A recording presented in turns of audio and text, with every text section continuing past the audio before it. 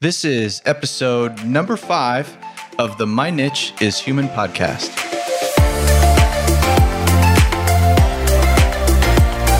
So this is going to be kind of just one of those freestyle episodes. I'm realizing looking back at the few that I've put together, obviously getting very stuck in my head because I'm overthinking like, how is this going to sound? How is it going to be delivered?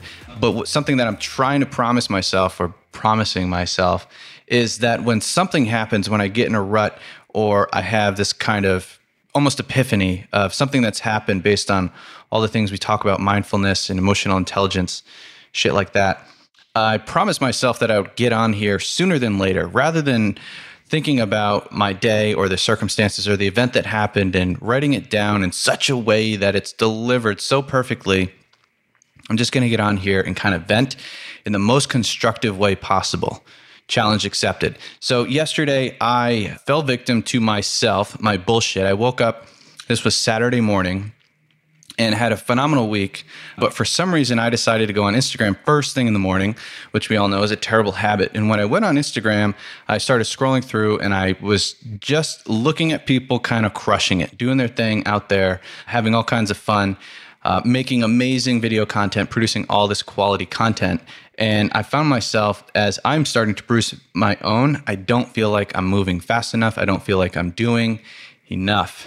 Sound familiar? So what happened was I looked at a post and something inside of me shifted. It's one thing to say we shouldn't compare ourselves or compare our lives to those around us, especially of all things on social freaking media. But when it actually happens, when you let it permeate into your gut, it moves you. And that's what happened. Maybe I was off my game, maybe because it was first thing in the morning and I wasn't fully awake and I was more vulnerable.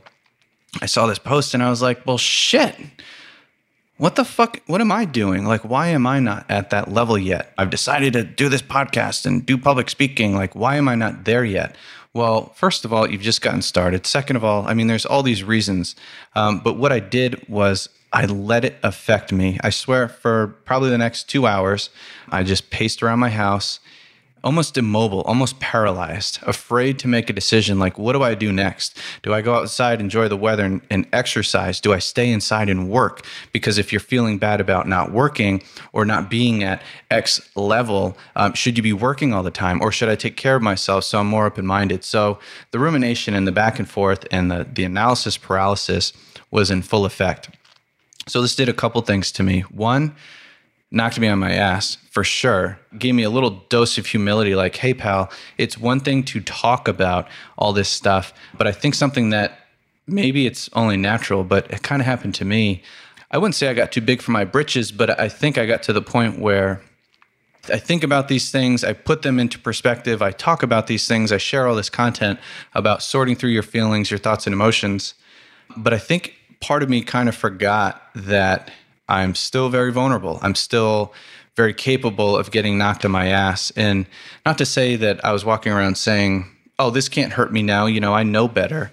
I think it's just maybe we tend to forget, or maybe as we're leveling up and chasing more emotional challenges, we kind of forget or maybe not even realize that as we level up in our emotional maturity and become more vulnerable, I think the challenges get more difficult. Maybe they get a little more cunning. They can kind of slip in and snag you when you least expect it. I mean, that's kind of the whole point.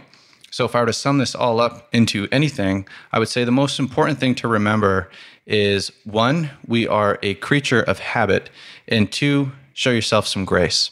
So when I talk about creature of habit, if you've read the book, I'm sorry, I forget the author. I'm terrible at that.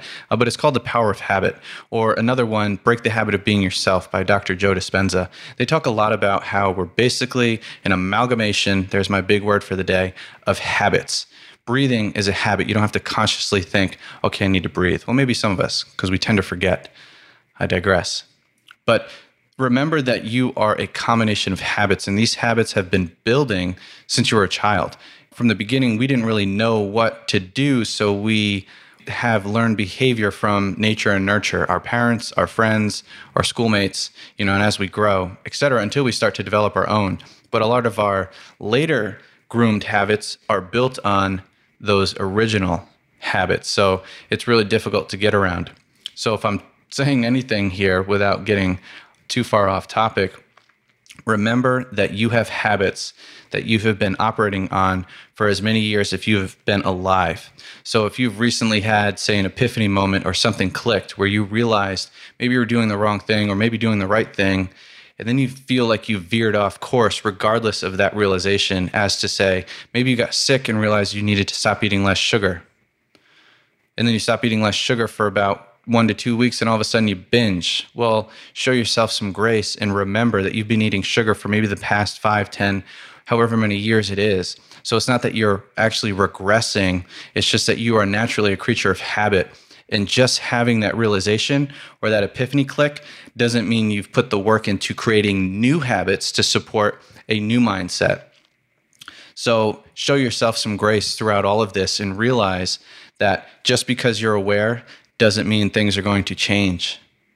You need to build new habits, new ideas, new beliefs, new behaviors to further support the epiphany click, or whatever. I don't know why I'm calling it that, but this new idea of what you want to become. Here's another example of that.